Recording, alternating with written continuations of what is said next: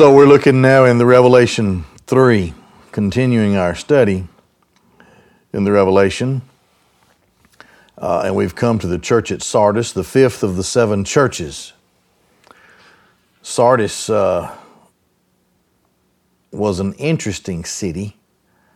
They all have their specific interests. Now let me remind you that there are seven churches. Seven is the number of completeness or fullness, especially as it's presented in the Revelation, because it's everywhere. There's seven of these and seven of those and seven that and seven this. The seven churches, first of all, continue to present the manifestation or the unveiling of Jesus Christ. Jesus Christ, it's a gift from the Father to the Son that He may show the church all who He is and what He does. So each of the churches are introduced to Christ in a separate and different description. And the description of Christ to each of those churches is fitting to the need or the situation that Christ mentions with regard to that particular church. However, you and I understand here that Jesus is giving us some more facts about who He is. He's unveiling Himself even more, manifesting Himself, revealing Himself as His revelation more. And so we're given more truths, and continues to expand. And may I say, we will spend eternity seeking to all there is to know about our great God, God the Father, the Son, and the Holy Spirit, and even into the ages we'll never exhaust it. Sardis, the city, is inland. It's built on a high cliff, and it was the capital city of Lydia. It was seen to be invincible and impregnable because of the high cliffs on either side, and if an enemy tried to come against Sardis, he would be picked off. There was no way he could scale those cliffs. All of us as children, I'm sure, have heard the story of King Midas, who had the golden, everything he touched turned to gold. That story originated in this city, Sardis, because the city is known for its wealth. It is the wealthiest of all of the city. They all had a degree of wealth. This city, they had the Pactolus River that ran nearby the city. The Pactolus River was full of gold, and whenever they wanted to increase their treasury, all they had to do was go out and get some gold out of the river. Coinage, the concept of coins, began here, originated here, was invented here in Sardis. So it's an interesting city, very wealthy, but it's a city with need. And it's a city that has a church, the church of which has need. So let's look at this in verse 1. And to the messenger of the church in Sardis write. Let me stop there. One of the things I think that the Lord has done for us in the pandemic and in our willingness to be separated from one another, and the only reason I see that it has any value is because we care for other people and we don't want to infect other people. There comes a time when we get tired of people telling us what to do and where we can go and where we can't go. And that time is getting near for a lot of people. But for right now, we're caring for other people. And we've been enclosed.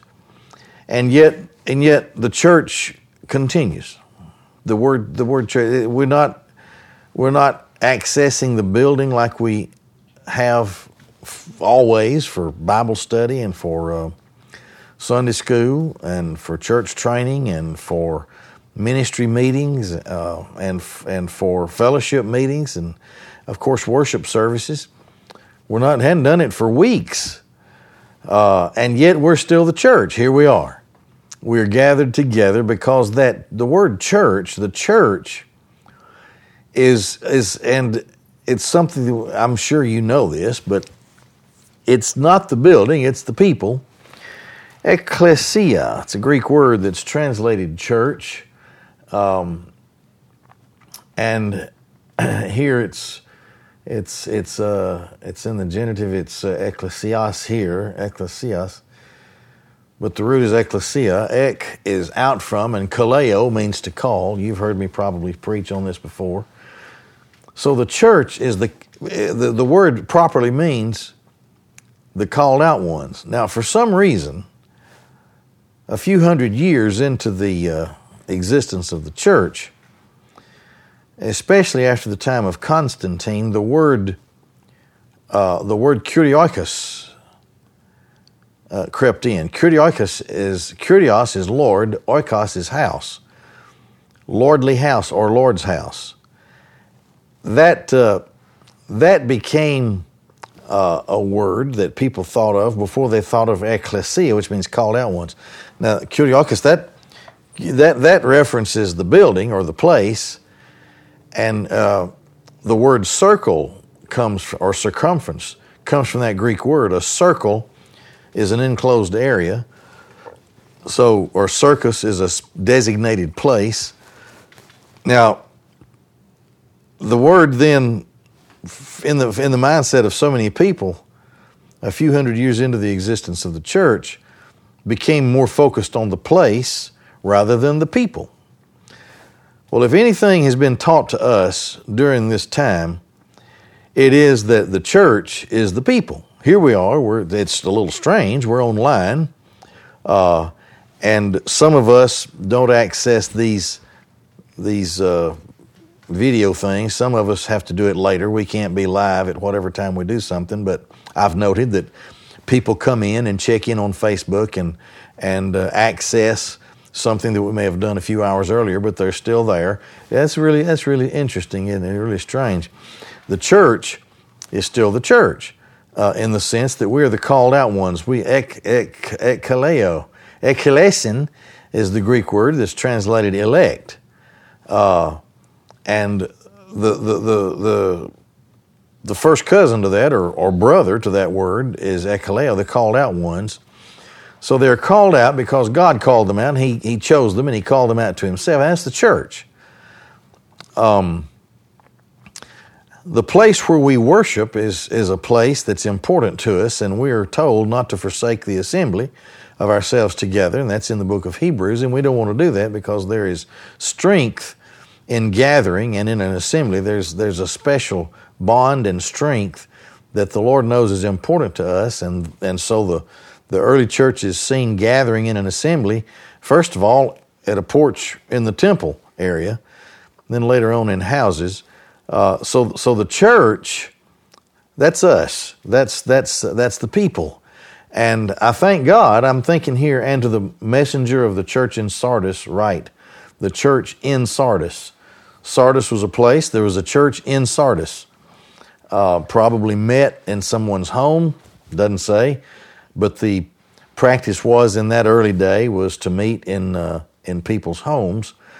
So I think one thing that we gain appreciation of in this time of pandemic as the church is we appreciate the fact that we belong to each other. And we can belong to each other, as strange as it may seem. We can belong to each other here on the internet, on Facebook. Those internet things can be used for vile purposes, but in this case, it's used for wonderful purposes for the people of God to maintain contact and to maintain our bond as best we can. So just a little sub study here on the doctrine of the church that I just happened to think of while I was looking at the Greek word here on the text. But anyway, and to the messenger of the church in Sardis write, these things says the one having the seven spirits of God. Now that it's in a present participle active, but in the present active it means that He's the one who has it, and He keeps on having it. It never stops. Now, Jesus Christ tells us something here. He has and utilizes or sends forth the Holy Spirit. Now, how can we get that out of what He said, the seven spirits? Well, let's think about that for a minute. The seven spirits is actually a biblical reference to the sevenfold Spirit, the sevenfold work of the Holy Spirit. It's in Isaiah chapter 11 and verse 2, and I have that up here. It says, let me find the seven. Here it is. It's just briefly. He's called the Spirit of Yahweh. That's number one. Spirit of wisdom, the Spirit of understanding, the Spirit of advice or counsel, the Spirit of strength or the Spirit of might, the Spirit of knowledge, and the Spirit of the fear of Yahweh. So this is the sevenfold description of the Holy Spirit in the book of Isaiah. All right, let's look at these things again. I remember He's addressing the church, and He is giving us a new look at Himself. He's unveiling Himself this much farther. He's telling the church, I am the one who has the Holy Spirit. So you see, the Son is submissive to the Father. The Spirit is submissive to the Son. And the Son now, He said, I will send the Comforter. I will send the Spirit, the Holy Spirit. So the Spirit willingly submits to the direction of God the Son, who is Jesus Christ. So here's a church that is receiving a further unveiling of Christ, as you and I are, who is telling us that Christ is responsible for sending forth the work of the Holy Spirit.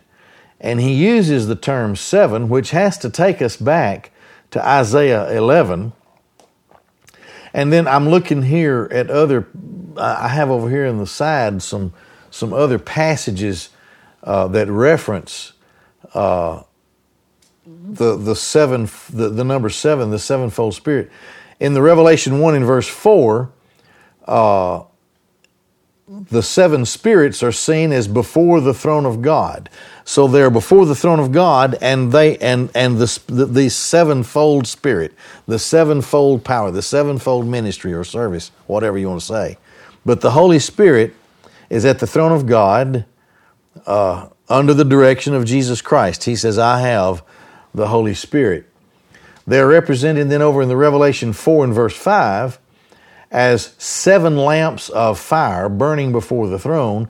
And then in the Revelation 5 and verse 6, the Lamb stood as if slain, having seven horns and seven eyes, which are the seven spirits of God sent out into all of the earth. Okay, seven lamps, that speaks of the Spirit's presence and power.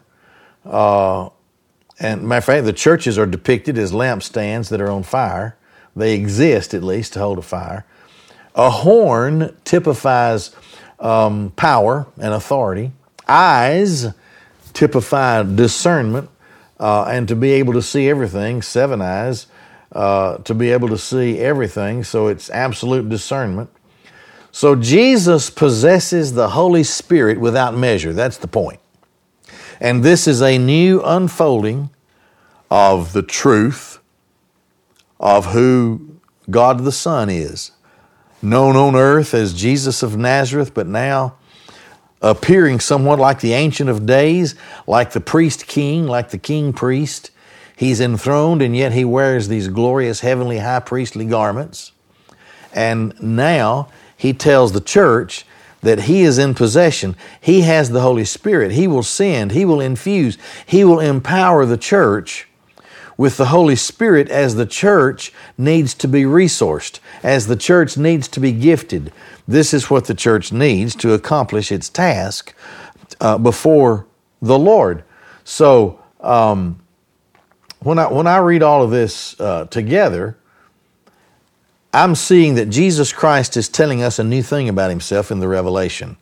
and that is, namely, that the power of the Spirit is His to give to the churches. So, by the presence of the Holy Spirit in the church, Jesus Christ sees everything and He knows everything. Okay, so He's present with us and sees us at all times. So, in other words, if there's a problem at Sardis, Jesus says, I have the power to fix the problem. That's what He's saying. So, He says, let me go on down in this verse. He says, the seven stars. Now, those are the messengers. So, if He needs to send a messenger with the appropriate message for the church, then, as Paul would write, that messenger would come so that the Spirit would use the messenger as sent by Christ to cleanse the church with the washing of the water of the Word. Okay? So he has the Holy Spirit, and He's in charge of the messengers. He'll send them. I know your works or deeds. I know your deeds. That you have the characterization, that you have the reputation or characterization that you are alive and yet you are dead. How would you like for Jesus to show up at the church and say, this is a dead church? I used to sing in a quartet for a few years, and I remember we'd walk in and sing our hearts out, and somebody from the quartet, without any kind of response from anybody, said, man, this is a dead church. I mean, I don't know that you measure life by how people respond to a song. That's just the way people do it in some settings. But Christ comes into the church and says, you have a good name, and your name is alive, but you're dead. Now, I have to tell this story. I've probably told it half a dozen times, but it's a true story. It's a story about W.A. Criswell. He wrote in a book about the need for a church to be alive and to be zealous in all that it does for the Lord. And he said many years ago, of course this would have been probably for us many years ago, he was the special speaker at the Southern Baptist Convention, which was at St. Louis, Missouri. And the big downtown church had invited him to preach the Sunday night message, the Sunday night before the convention would begin that week. And he said, along the way, I went into a restaurant. I was hungry. A handsome, happy young man met me at the parking lot, opened the door for me, thanked me for being there, escorted me to the door, and said he would park my car and bring my car back when I wanted it. He turned me over to a hostess who was a beautiful young lady, and she said that she was going to seat me in the most comfortable place and turn me over to a very capable waitress. And so with all of the glow in her heart, she carried me to a table and told me the name of the waitress who would come and wait on me, and this another beautiful young lady, just real perky and happy and joyful, and acted like she was so glad to be there and to help me. And she said, I want to help you all the way through your meal, and I'll ask you, and I'll make sure everything is right, and if something is not right, I'll see to it that it's made right. That's my job. And he said when he finished the meal, and she kept coming back with her bright, happy smile, making sure that everything was right, that his food was right, cooked right, tasted right, kept giving him the beverage that he needed for refill, and brought him more bread if he needed it, and kept checking on him. And finally, she brought him the bill. He said, I have never been so willing and happy to pay a bill in my life. And he said, I felt so good about myself. I felt like I was on the top of the mountain. Then it was time for me to leave, and the waitress called over the hostess, and she took me to the exit area, And she was so happy, and she said, if you'll just wait a minute, she said, our valet, he'll come and bring you your car. And he brought the car, and he was happy, held the door open for me, thanked me for coming. They all thanked me for coming and wanted me to come back. And I closed the door. He closed the door for me, and I made my way to the church. And when I got to the church, nobody was in the parking lot to welcome me. It all looked dull and dark. A church where I had never been before, and I made my way out through a door and stumbled my way through hallways until finally I found the sanctuary. I had passed dozens of people. Nobody said a word, glared at me a little bit. I went in and people just looked at me. Nobody introduced himself to me. And finally, the pastor recognized me and came over and said, we are so happy you're here to preach for us. After our song service, you will have the pulpit. Begrudgingly, he said, after a dry and dead song service, I made my way to the pulpit. And I preached to cold, staring eyes. And I was so glad when the event was over. And I had to find my way back out to an entrance where I finally found the lot where my car was parked. And got into my car, and he said, had they both extended an invitation that night, I would have joined the restaurant. Well, Criswell did a pretty good job of describing what a dead church is. Christ also, by the introduction of himself and causing us to think about the seven spirits of God, also tells us something about the deadness of this church. So, the church at Sardis, you'd have to say, is a dead church. Now, it tells us that Jesus intends for the church to be alive, not dead.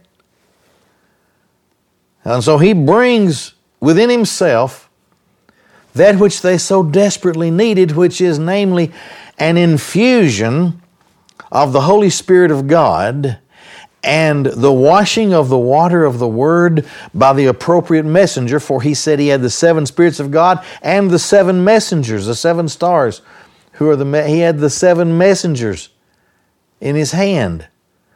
So he tells us then that he's in charge of the message of the church, even down to the individual local church. And he is in charge of dispensing the Holy Spirit, sending the Holy Spirit, empowering churches with the Holy Spirit as he sees fit. And this is what he's saying to this church. Here's a church in Sardis that seems to be resting comfortably within itself and preoccupied with other things, perhaps traditionalism and formalism. I don't know, you go on and on. But they had become spiritually dull to the point that Christ said they were dead. A dead church. Now, they weren't scandalously wicked. They were just dead. Dead things don't produce fruit. They don't show any kind of life at all, and they certainly don't reproduce themselves. So this dead church needed the power and the fullness and the sevenfold perfection of the work of the Holy Spirit. And Christ was saying, I'm the only one who can give this to you. Yeah, that's an interesting thought. You can't fall down and beg the Holy Spirit for something. You have to beg Jesus to give you the kind of power that you need and send the Spirit to minister to you in the way that you need. So here's another unveiling, a further unveiling of the power of the Christ. Let's look at the next couple of verses. Be watching. That's okay, let me stop there. Be watching. In the history of Sardis, this otherwise seemingly impregnable, invincible city with its unscalable cliffs. There were sentries posted at watch towers at certain places. Persia had come to invade Lydia and to take its wealth, but they couldn't find a way up there. So across the way from each sentinel's post, the Persian commanders set spies as high as they could be situated to watch across the way. On a particular occasion, a Persian spy, a Persian soldier, saw a Lydian soldier bob off in sleep. And when he did, his helmet fell off. And when his helmet fell off, it plinked a few times down from where he was posted. And the noise and the fact that he had bobbed his head off woke him up. He climbed over, and which was originally unseen, although still difficult to see, the Persian soldier noted that the Lydian soldier just walked down a pathway. He didn't scale or climb or do anything. He just went down what appeared to be a pathway. So he situated himself and he saw a narrow pathway that led all the way to a secret passageway that led all the way down to the foot of the cliff. So the Lydian soldier goes back up and takes his post. He runs to his commander. He said, "I found a way for us to get in." All they had to do was wait for the guard to go to sleep. He always bobbed off because he figured that things were always going to be like they were, that what he did wasn't that particularly important, and that everything would just keep going like it's going, and he lost his watchful care. He lost his guard.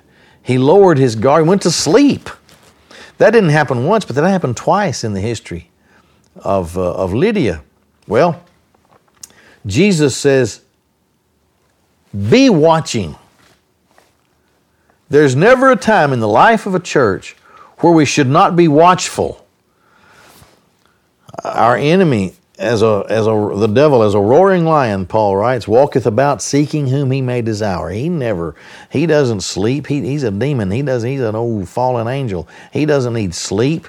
He seems to have endless and boundless energy, and he's always watching to destroy us. And we have to be ever watchful. How can you be watchful? Stay in the Word. Stay in the Word. Don't ever forsake the study of the Word. Make sure that it is a structured study of the Word, and that you don't leave any of it out, and the whole thing will strengthen you and build spiritual muscle on top of spiritual muscle, and you'll be able to see a red flag in your heart and discern trouble when it's coming. But you can't be asleep, and you can't just think of things as normal and ordinary. You have to keep an eye out, and you have to keep studying the Word. And then you have to expect that the Word will continue to be presented to you. And every time it's presented, there's always a new challenge there somewhere, because the Word of God is alive. The writer to the Hebrews writes, sharper than a two-edged sword. It lives.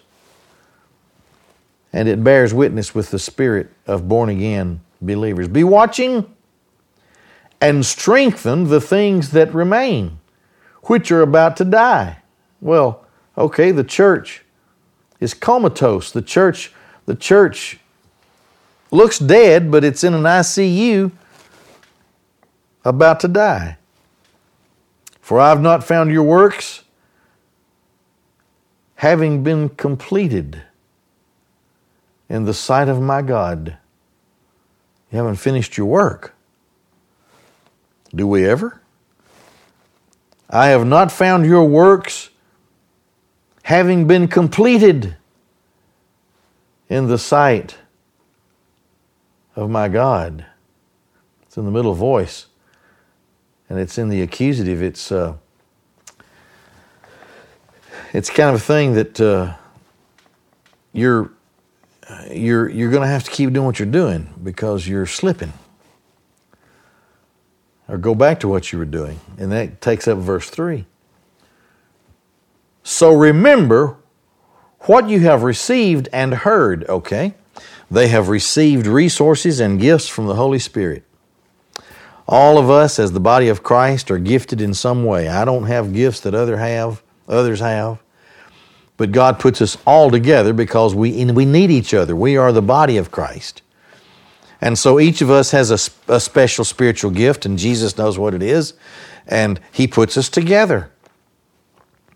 And Christ is the head of His church. Sometimes, and it's painful when it happens, but sometimes we reach a point in our ministry where Christ determines that the gifts of some people are needed in another place, and we need another kind of gift. So He may take some away and bring others in. It's just, that He's the head of the church.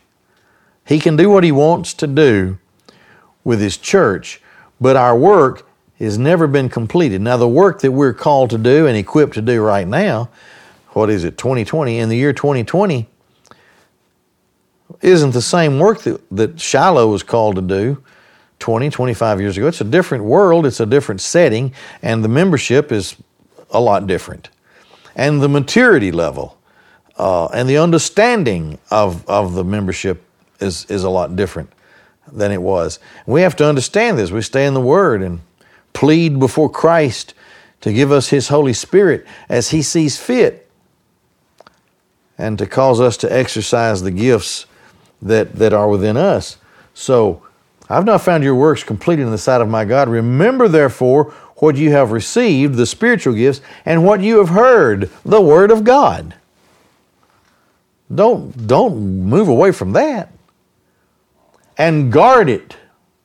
Tere. That's a military word. Guard it. And guard it. What you have received and what you have heard, guard it. And repent. So you can say therefore, if you shall not watch, there's that word again, to watch.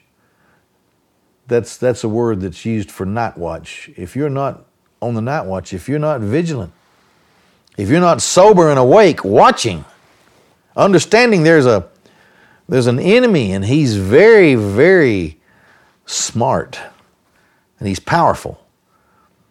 But the Spirit of God in us, armed with the Word of God, which is the sword of the Spirit, He enables us to stand against the enemy, okay? But if you don't stand night watch, if you don't watch, I will come like a thief.